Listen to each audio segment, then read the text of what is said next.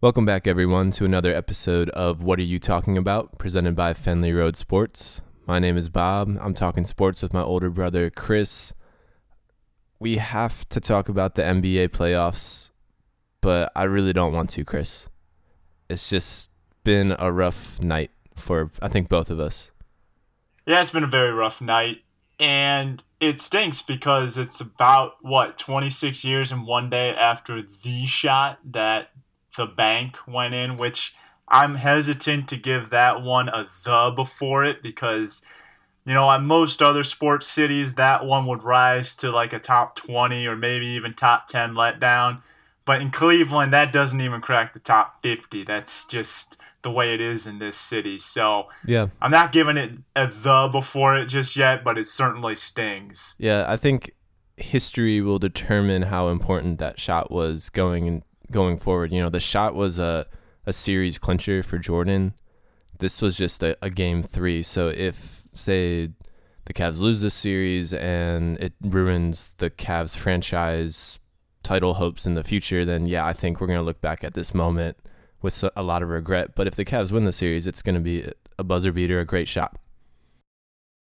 Right, and the more impressive thing about Jordan's shot, the shot, was it came on the road. I mean, I think that's far more impressive in an elimination game. It actually was the knockout punch. This was just, as I said on Facebook, a strong right hook that the Cavs can still rebound from. I'm still not worried about the Cavs. I don't think they played their best basketball last night, and they still had a chance to win, just like in Game 1. I think the Cavs, in the two games they've lost, have beaten themselves. And I don't want to sound like an arrogant Cavs fan here, but they really could be up 3-0 in this series. I think that they could have won both the games they lost. I don't think Chicago played well in Game 3, but I don't think Cleveland played well either. If we're just going to jump right into the NBA playoffs and talking about these, seems like the common theme is injuries. Cavs have a possibly even bigger issue on their hands if Kyrie Irving's foot prevents him from playing in any games. He played through it, but in Game 3, he did not look very effective. No, I totally agree. I mean, Kevin Love obviously is done for the whole playoffs, so that definitely hurt them, especially for Game 1, getting a rotation and getting a feel back, missing your third best player. That clearly hurt them in that first game. Now you got injuries to Iman Shumpert and Kyrie Irving. They're not game-ending injuries, but they're hobbled, and they need all the firepower they can get, especially on the perimeter when you're looking at Rose and Butler on the other end, a revived Derrick Rose who's playing out of his mind. But man, it was just Cleveland did not shoot well. I mean, only two guys took more than 10 shots last night, LeBron James and Kyrie Irving. LeBron was 8 for 25 and Kyrie was 3 for 13. Excuse me. That's just not good, and you're not going to win with those kind of numbers. LeBron can't shoot a jump shot right now. 1 for 7 behind the 3-point line with 7 turnovers. I mean, that's the game right there, and that was the story of Game 1 as well. LeBron, he's really frustrating at this moment. He's the best player in the game when it seems to be easy for him, but when you need him the most in these tight games, he seems to be letting you down, and I don't have faith in this Cavs team.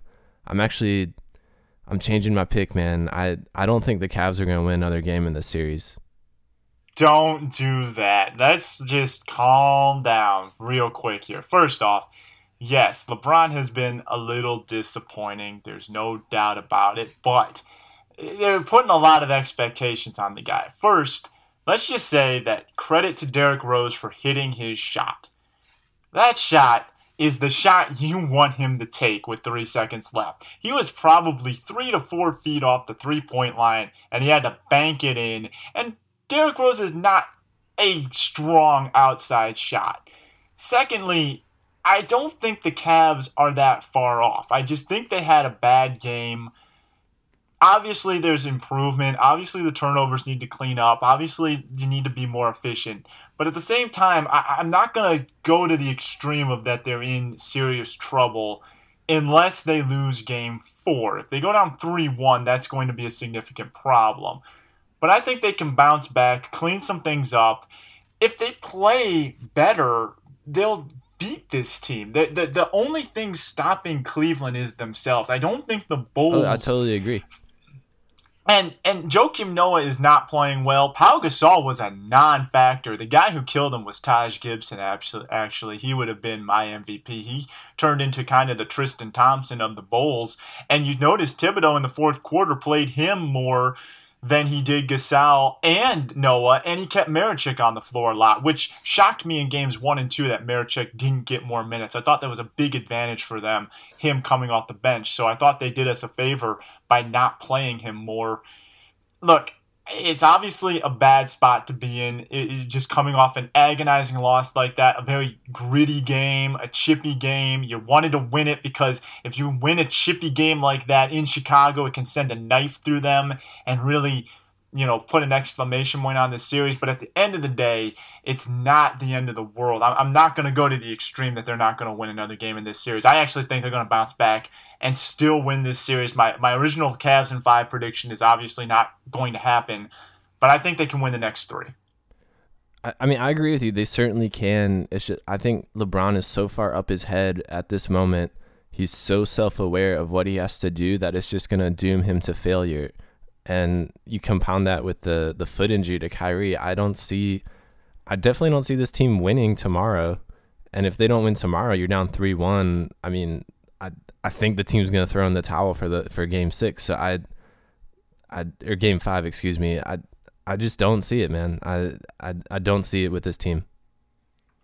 No, I actually think there's no way they don't lose tomorrow in the sense that I think they're definitely going to win tomorrow. I think that this Cavs team is going to come back and play on fire like they did in Game 2, and hopefully the awakening will last through the rest of the series. But you got to also give credit to the Bulls for winning the game. I mean, you can't just overlook the fact that they did what they needed to do to win the game at home. I think the Cavs are going to win Game 4. I'm not writing this team off yet. You still have LeBron James. He is capable of destroying this team. Obviously, if Kyrie Irving is seriously hurt, that's going to put a damper on things. But I think the Cavs are good enough to get by the Bulls. I think they win Game 4. No problem. I'm not saying I'm not going to watch. I'm not going to cheer for my team, but I'm just setting myself up for the reality of the situation. And just one more thing. I mean, I totally agree with you. That 3-point shot was the only 3-point shot that Derrick Rose made, but he also scored 27 other points. It wasn't that 3-point shot that killed the Cavs. It was the whole rest of the game where they had chance upon chance to take a lead, to put this team away, and they just didn't let it happen. Right. I mean, I'm not saying that they didn't have chances. You always have chances when you only lose by 3 points on a last-second shot. I'm just saying that I don't think that they're to the point of definitely going to lose this series based on that game. If they had lost by 25 points, I'd be freaking out right now. They only lost by 3, and it was a bank shot when they didn't play their best basketball. So there's a lot of room for improvement on this Cavs team, and they showed that they can turn it around. The Bulls are going to get more and more wear down. The fact that this series is every other day until Game 7 is not good for Chicago. I think Cleveland's going to win on Sunday, and I think it's going to go 2-2, and I think the Cavs are going to bounce back. All right. Well, I hope you're right. Where do you want to go from here? Well, we got a lot to talk about in the sense that with 3 other series have similar sort of stains on them in the injury department. And I'd like to talk about that other Eastern Conference series that could have an even bigger factor in the sense that John Wall, who knows what's going to happen in Game 3, whether or not he'll even be able to play, whether or not he'll be able to play the rest of the playoffs. I don't think he's been ruled out for the rest of the playoffs, but when I see 5 non-displaced fractures in wrist and hand, and you're a point guard or a basketball player in general, and you have to dribble and handle the ball, that doesn't sound like a good thing to me. I am extremely mad at this because I think the Wizards would have destroyed the Hawks with him healthy. Now, unfortunately, the vastly overrated and undeserving of a Final Four spot, Atlanta is going to sneak into the Eastern Conference Finals probably, if John Wall can't play. Yeah, without John Wall, Wizards stand absolutely no chance. I mean, Ramon Sessions is a good backup, but he's not John Wall. It's really sad that is what it's coming down to. But yeah, like you said, multiple fractures in that hand. I can't possibly imagine, even if he does play, that he has much of a shot or even much of a handle on the ball. Like I don't see it happening. So if he's out even for this next game, I think that gives a serious advantage to the Atlanta Hawks.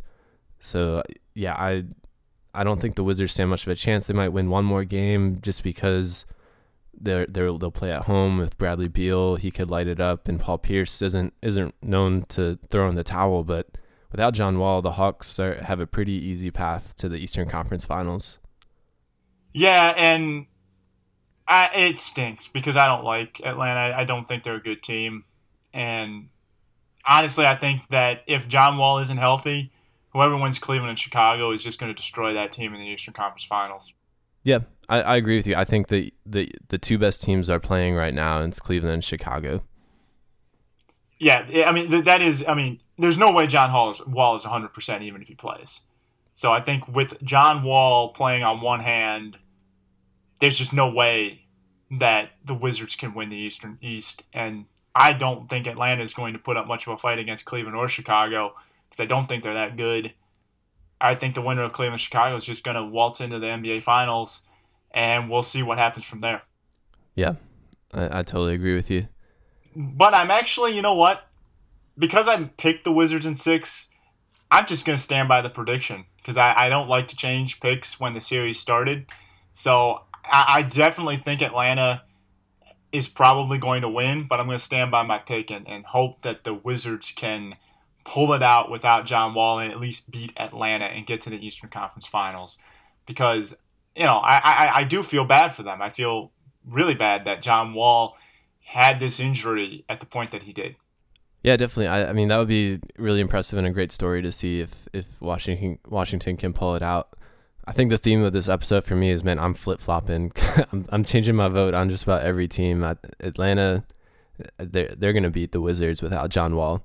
They're not that bad that they can't beat John Wall-less Wizards. They're still a talented team. They have it in them to beat the Wizards without John Wall.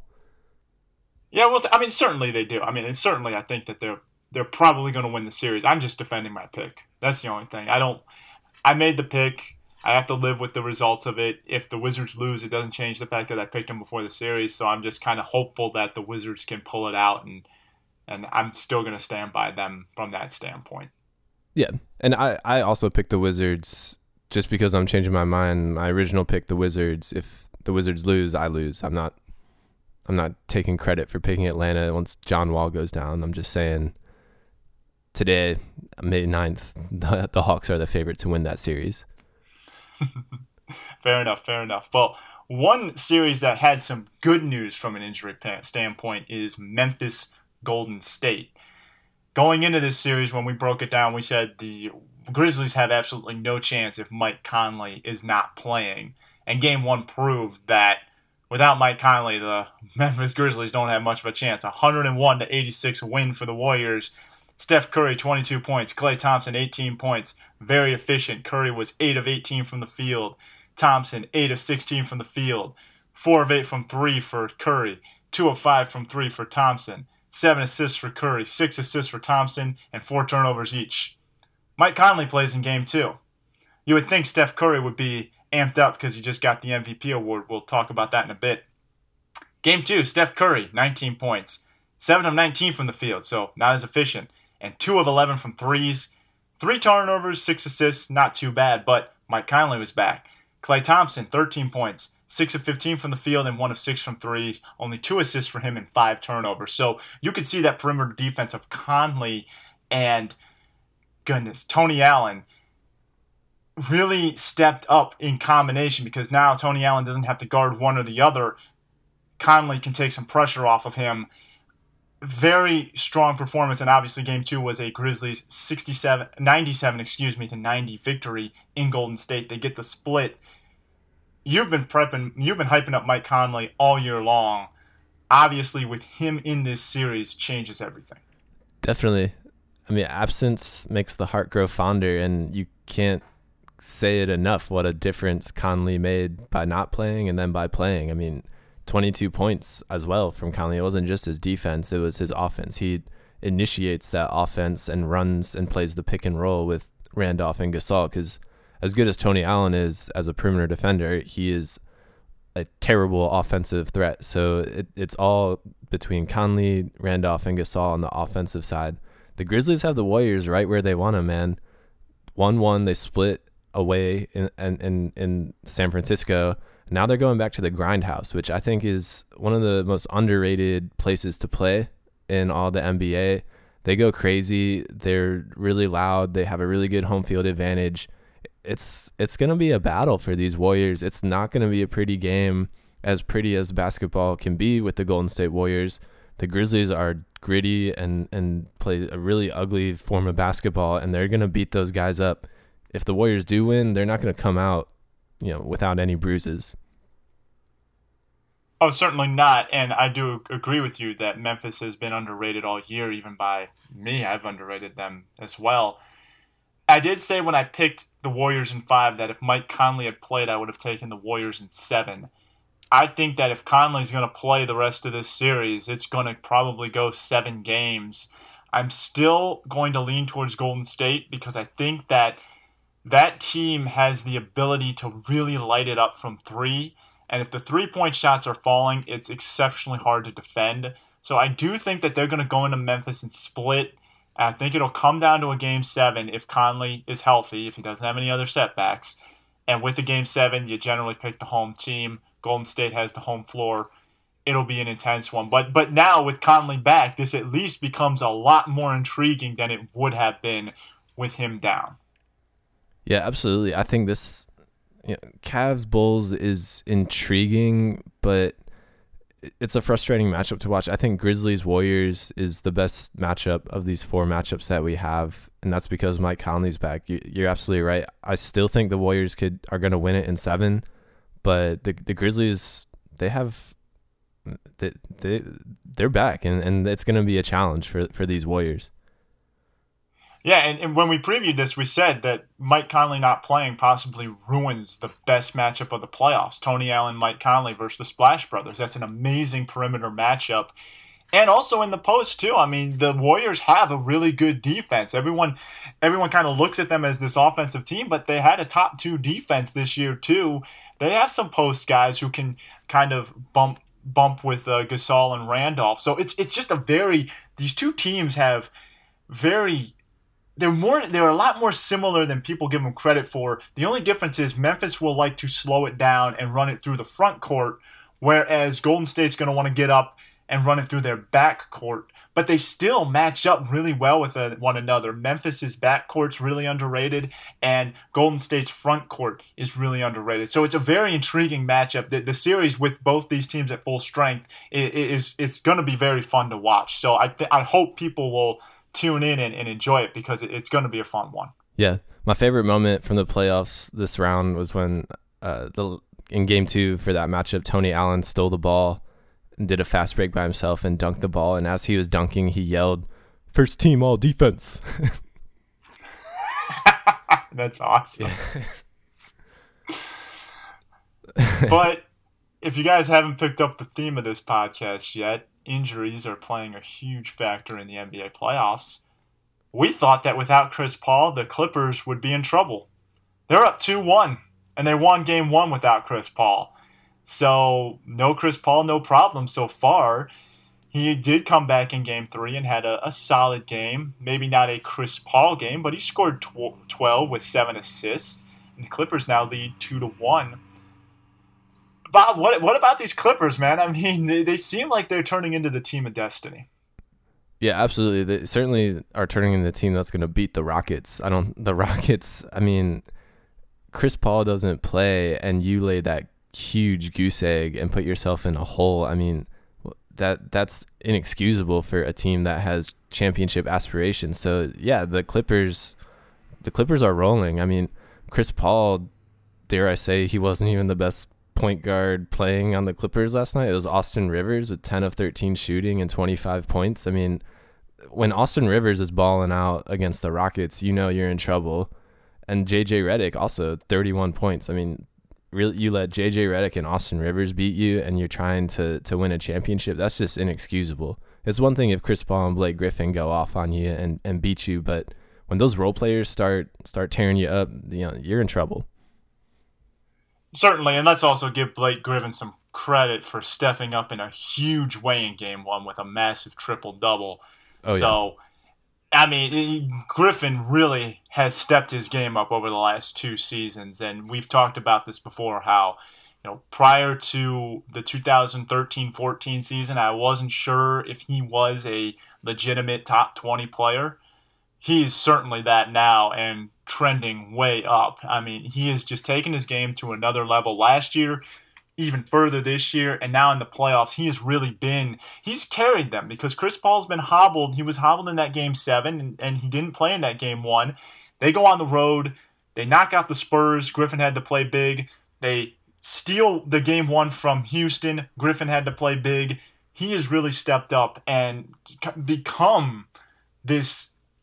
I mean, he was always a beast, but now he's a elite beast, and I think that he is certainly worthy of consideration as a top 10 NBA player right now. I mean, you can't deny what he has been doing in the postseason, and if he's clicking on all cylinders with Paul hopefully getting healthy, because with Paul hopefully getting healthy and DeAndre Jordan there, the Clippers are turning into a team that could be peaking at the right time.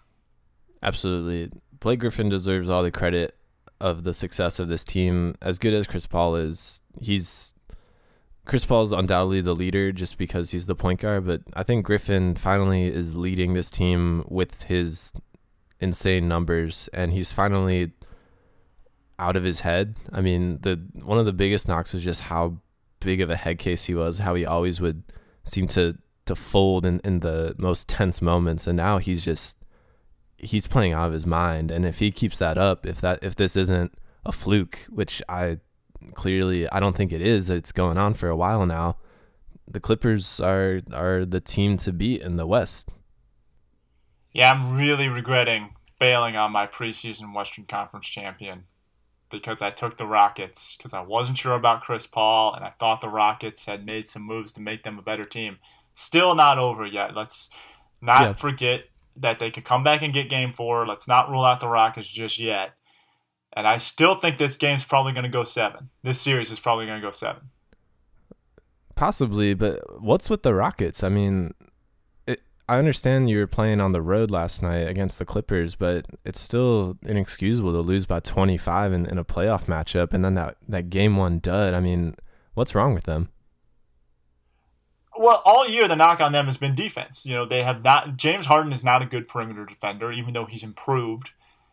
And other than Dwight Howard, they don't have a guy who is really a strong defender. They got to outscore you. They are a legitimate, run and gun team that doesn't play much D. Unlike the Warriors, who can run and gun, but they still have a legitimate defenders. I think that's their problem right there in a nutshell. I mean, you saw it. They lost by 25 points. They gave up over, I think, 120 points last night.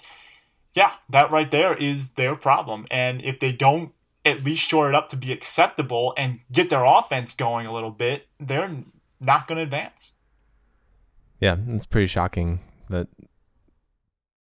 Hey, here's the one thing. NBA, it is inexcusable that Thursday had no playoff games. What is up with that? Yeah, I was surprised. I got out my app to see what games were on that night, and there was nothing there. It didn't really make sense. You have 2 series going on one schedule and the other on the other. Why aren't you just alternating days? I mean, it makes no sense. Yeah, one set of series gets an extra day off, and the Cavs Bulls day and the Clippers Rockets day doesn't. They play every other day. I don't get it. I mean, one guy said it was to line it up for the weekend, but it didn't change anything. This series would have fallen right into place. It would have just been Game 4 today instead of Game 3. Yeah, it makes no sense. Yeah, it makes absolutely no sense. But anyway, we alluded to it earlier that Steph Curry won the MVP. Obviously very well deserving, best player on the best team. Bob and I have talked about the MVP a lot on this podcast, and when we first talked about it, we kind of both agreed that Steph Curry was the favorite, despite a lot of other strong performances by Anthony Davis, James Harden, LeBron James, and Russell Westbrook, and I'd throw in Chris Paul as well. I don't really disagree with Curry winning. I can understand people arguing for someone else, but Curry led his team to 67 wins and also had the numbers to go toe-to-toe with any of those other guys. I think that was the winning combination. Yeah, definitely. I mean, he's the best player on the best team this year. It's really hard to argue against that, especially when his numbers are completely comparable to all the other competition. If Anthony Davis was on the 2 seed and had that year, maybe he would have had a chance, but the fact that it took him the last game of the season to get in the playoffs, I think ruined his chances. It was Steph Curry all the way. From wire to wire, Steph Curry was the MVP of the season. Yeah, certainly. I mean, we first talked about the MVP back in February. I think it was right before the All-Star break.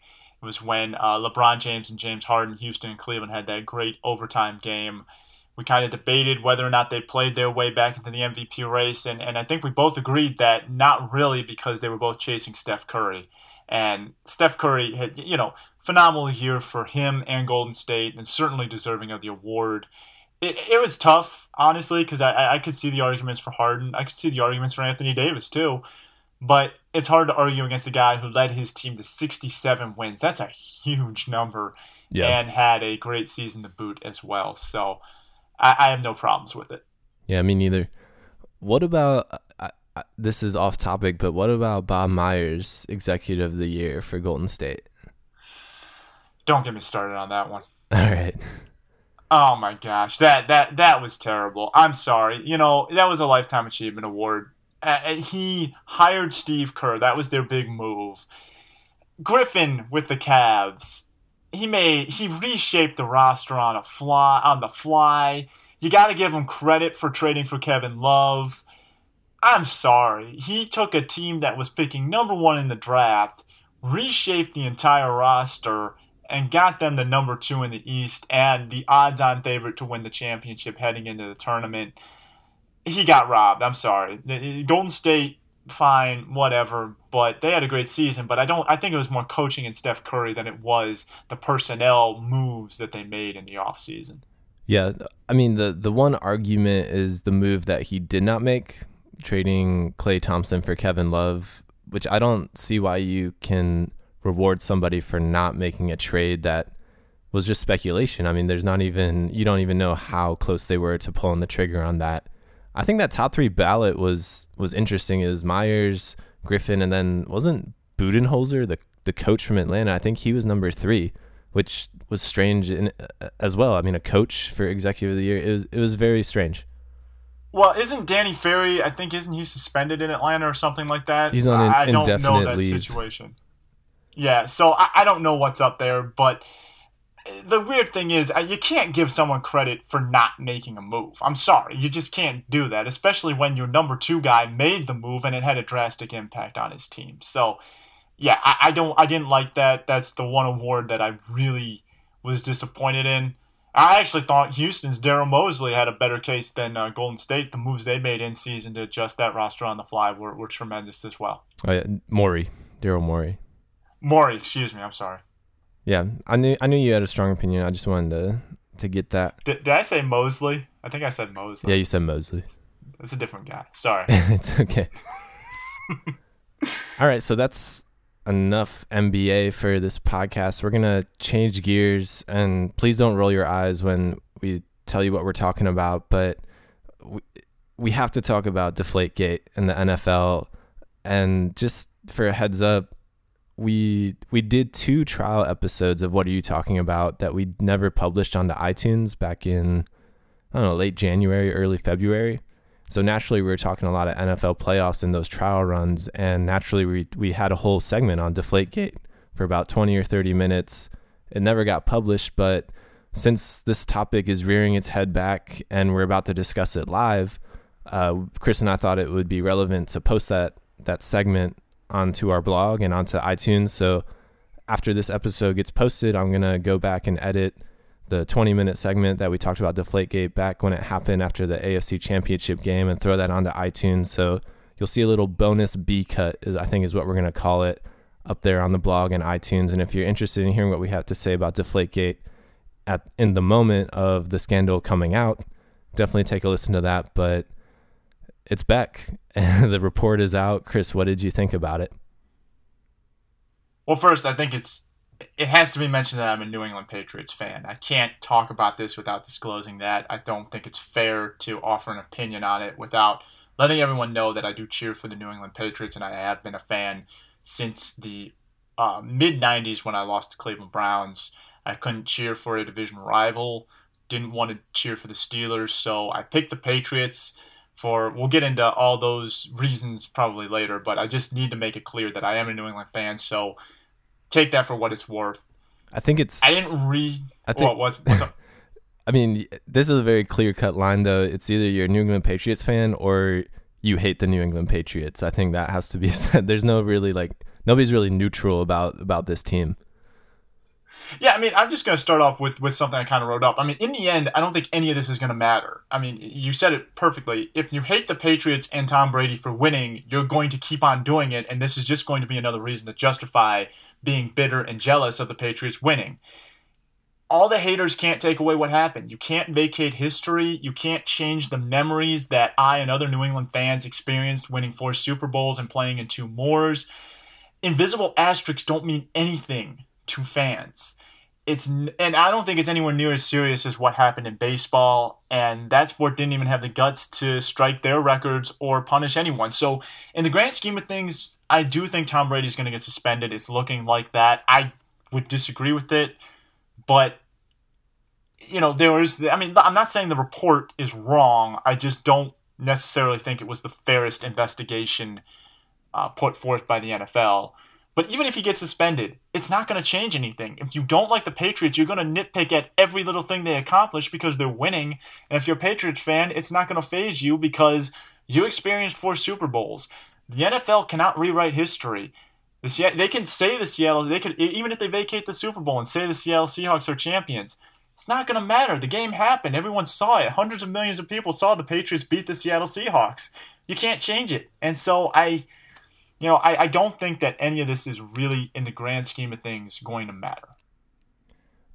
I don't think it'll matter as well. I mean, for crying out loud, Alex Rodriguez is getting cheered in New York right now for hitting these home runs. 2 years ago, he was a huge villain, but you hit home runs, you win games, you win championships. People forget about the nasty things that happen as well. I think the big thing for me is the report is pretty circumstantial when it comes to implicating Tom Brady, but he stood up after it was a fact that those footballs were deflated against the Colts, and he pretty much he strongly denied it, and the New England organization not only denied it, but Robert Kraft accused the NFL of singling them out, of attacking them. I think that is where the suspension is going to come from. Not only did you break the rules, which I don't think have a huge impact on the game in and of itself, but you broke the rules to gain an unfair advantage against the opponent. That's considered cheating. It's silly cheating, but it's still cheating. I don't think that's the big deal because it's an unwritten rule that everybody does this to these game balls. It's the fact that you lied, and then you weren't complicit in the investigation afterwards. And that's where the punishment's going to come down, and that's where the punishment's really going to come from. If it came from, oh, you deflated these footballs, you're going to get in trouble, I think it would be a lot less worse, maybe like a 1 or 2 game suspension. But the NFL, now you angered the organization, and they're gonna lay the hammer down on you. Yeah, I do think that that's what the NFL will use to justify it. But I also don't think the investigation was particularly the fairest one in the world. First off, I don't think more probable than not is any sort of conclusive guilt proof, whatever the NFL standard is. I know it's legalese for the NFL standard of proof, but to me it's a very low standard of proof. And I don't think the report directly connects Tom Brady to the scene. Okay, fine. The two equipment guys texted about Tom Brady.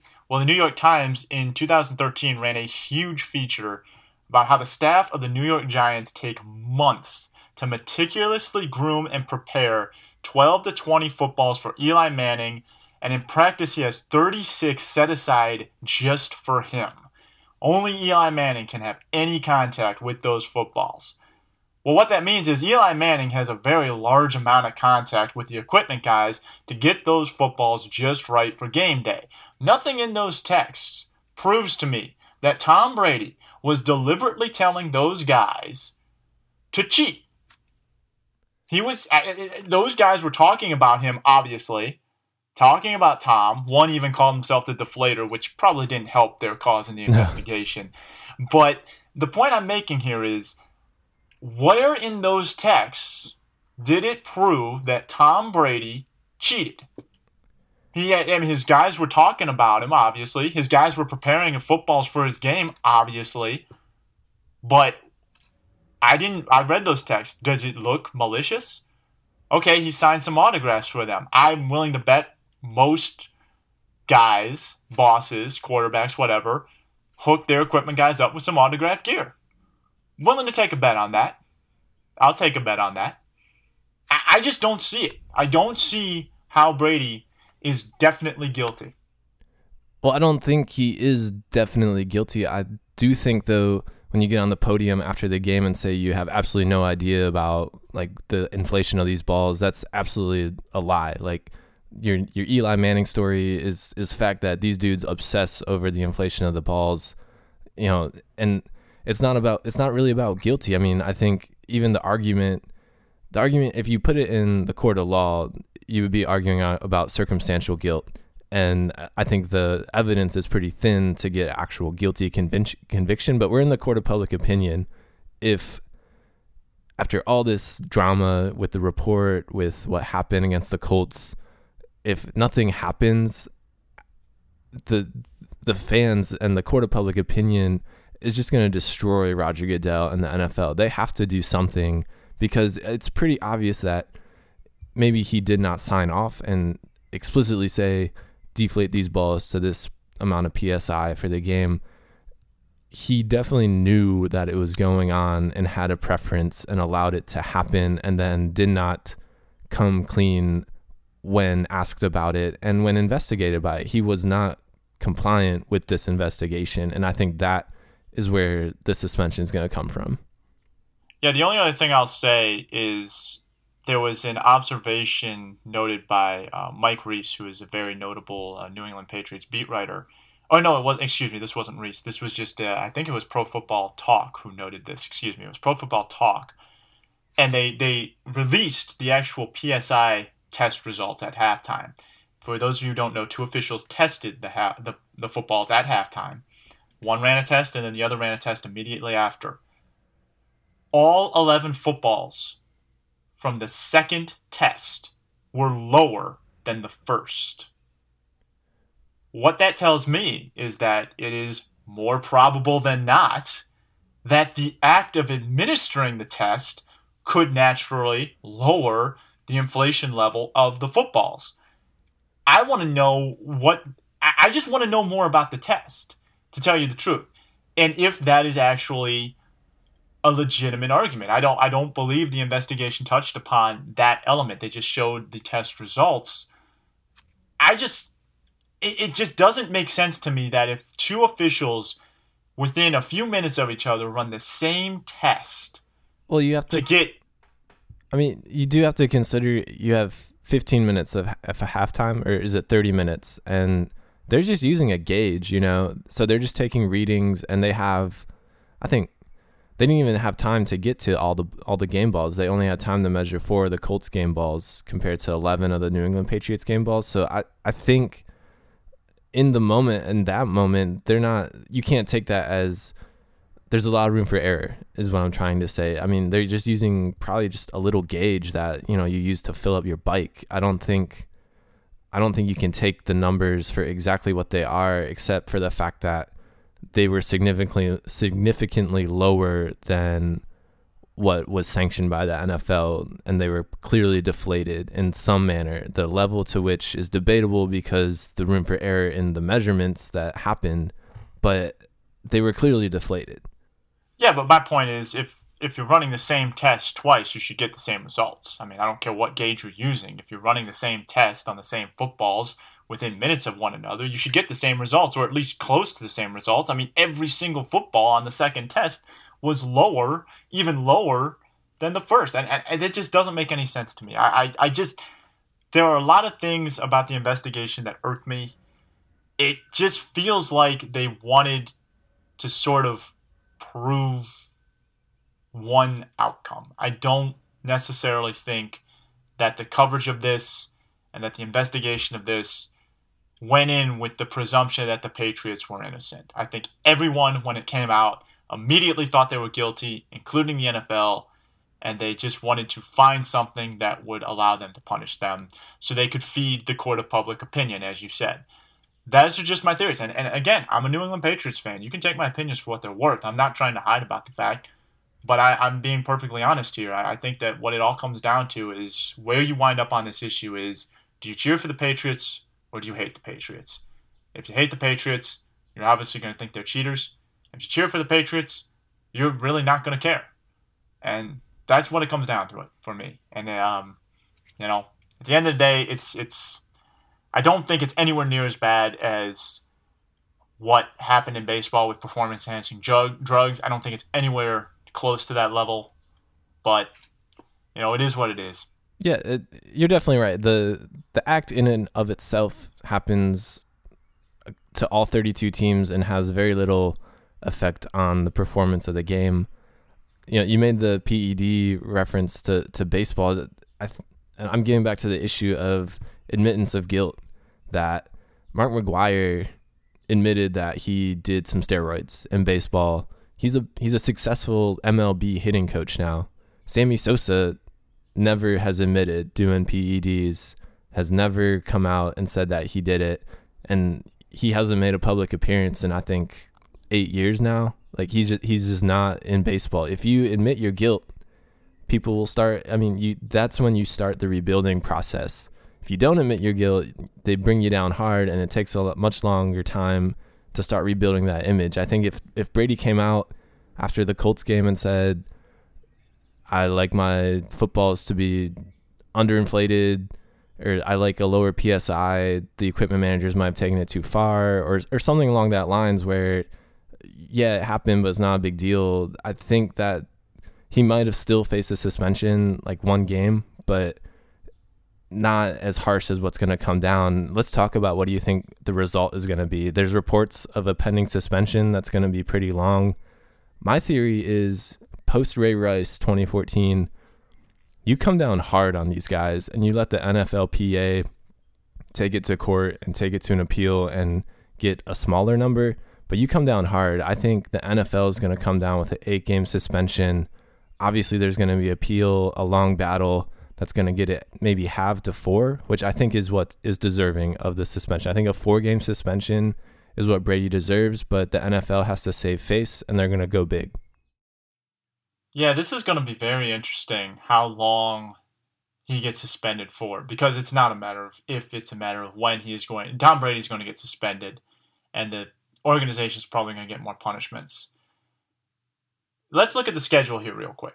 Week 1, Pittsburgh. It's obviously the big Thursday night showcase game on primetime national television. Well, if you suspend Tom Brady, obviously that doesn't become as alluring.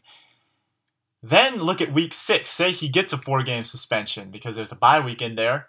His first game back would be against the Indianapolis Colts in prime time. I'm going to be curious to see what the NFL does here. I don't think they're going to do what I'm about to propose. But hypothetically speaking, what if the NFL did a 3-game suspension starting week 2? Do what the NCAA did in the sense that they said, hey, these 5 Ohio State players with the tattoos, you're suspended starting next year, but you can play in the Sugar Bowl. They got reamed for that because they were trying to save face on their ratings. I wonder how much pressure the NFL is under on NBC, who has both those primetime games, the Colts and the Steelers, to not suspend Brady for those games. Because you know that is a part of it. I mean, this is Tom Brady we're talking about. And him not playing the whole year is going, if it is a full year suspension or 8-game suspension, is going to be a significant blow to some of these games that they've already penciled in for prime time. Dude, if that happens, man, there's going to be, they're going to storm the NFL headquarters and have Goodell's head on a platter. Like, they might as well just suspend Brady for a half if that's what's going to be. Like, you just need to suspend the guy. If you're worrying about ratings, you're the NFL. You and I could be in Patriots uniforms playing quarterback, and everybody's going to watch. Like, you don't have to worry about Tom Brady playing or not. I mean, if that happens, that'll be absolutely ridiculous, and I would be shocked if that actually happens. I think that the NFL learned their lesson in how strong public opinion can be from the last year.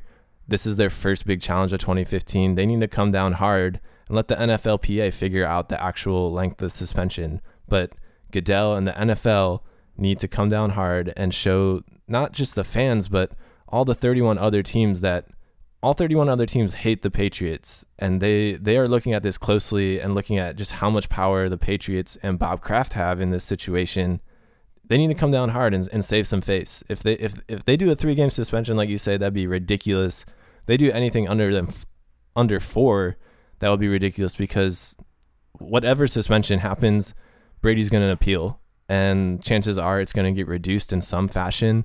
So if you do a 2-game suspension, now you're just talking 1 game, and that's a little low, I think. So, man, that would be really ridiculous if it's a 3-game suspension, week 2, 3, and 5. Yeah, no, I would be really shocked if that happened.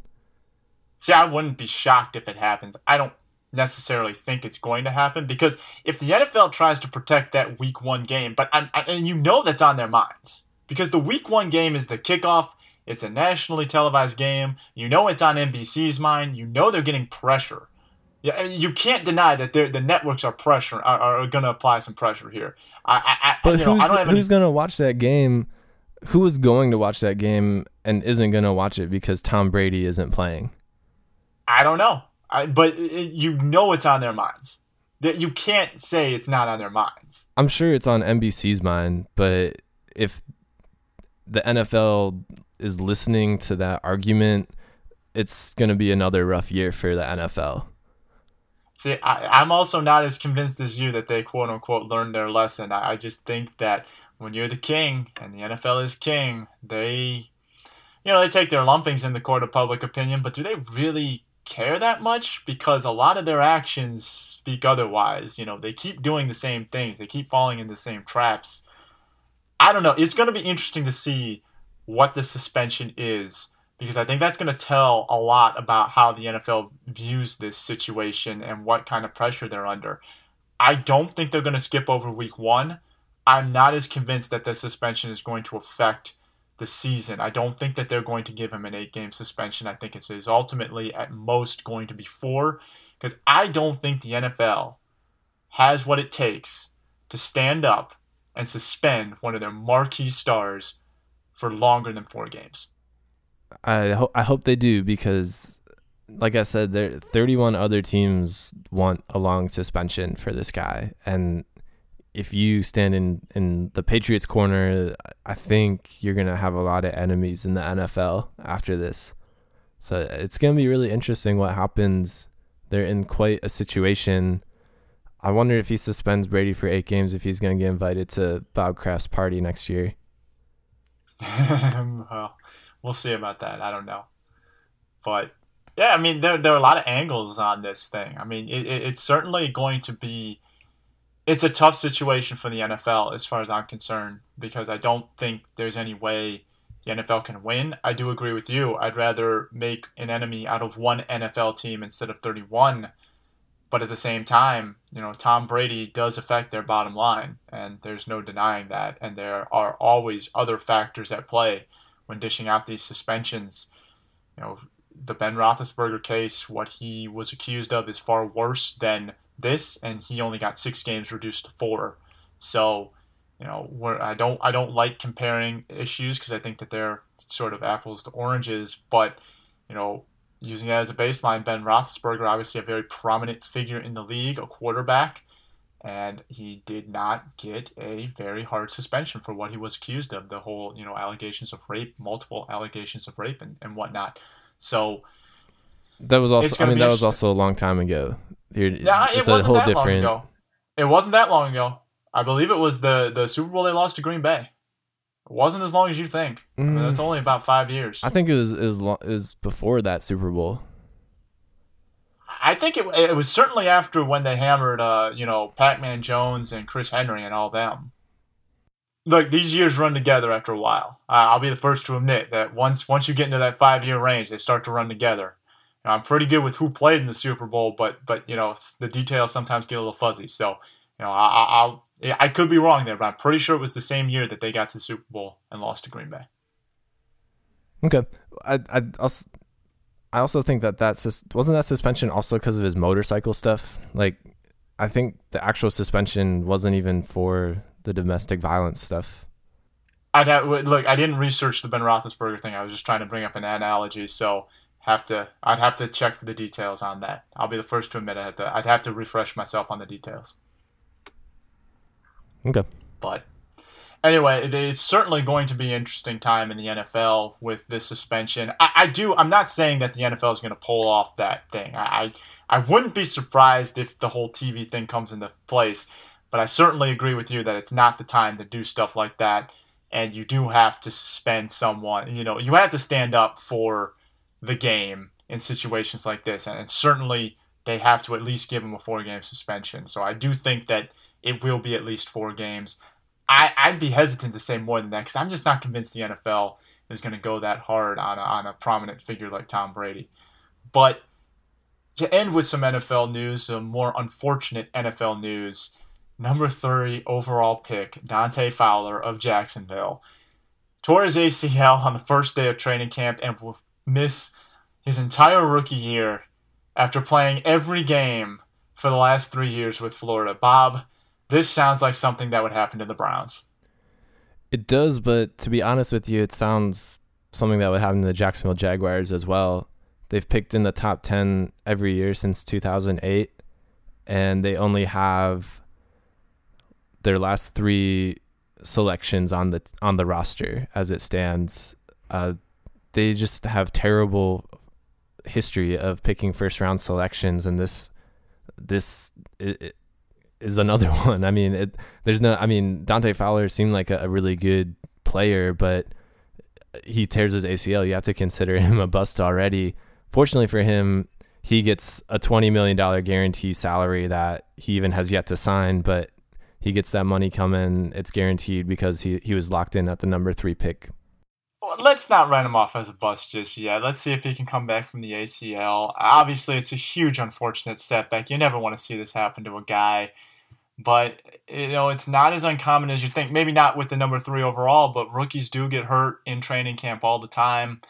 And sometimes we'll never see the field. Obviously, it's in the later rounds, guys, that people don't hear about as often. But this is exceptionally unfortunate. I mean, he just probably had the week of his life being selected number 3 overall. And to have his NFL dream snapped so short, maybe, is certainly unfortunate. So, definitely wish him all the best, and hopefully he can get back on the field in 2016. Certainly. I hope he does come back. All righty, Bob. Well, we jam-packed this podcast with a lot of stuff. Obviously, chatting Deflategate and the NBA, and we'll be back next week with some more sports talk, more NBA playoffs, and maybe we'll find out what happens with Tom Brady by the time we record our next podcast. Please don't forget to support us on Twitter, FenleyRD Sports, or Instagram, FenleyROAD Sports. Please come back to the website. We'll roll out some more blogs this week. We always have some more content for you, and we, of course, appreciate your support. Thank you for listening to What Are You Talking About, presented by Fenley Road Sports. And we'll be back once again next week with another jam-packed episode of great sports talk. Definitely. I'll talk to you soon, Chris. All right, man. Take it easy, Bob.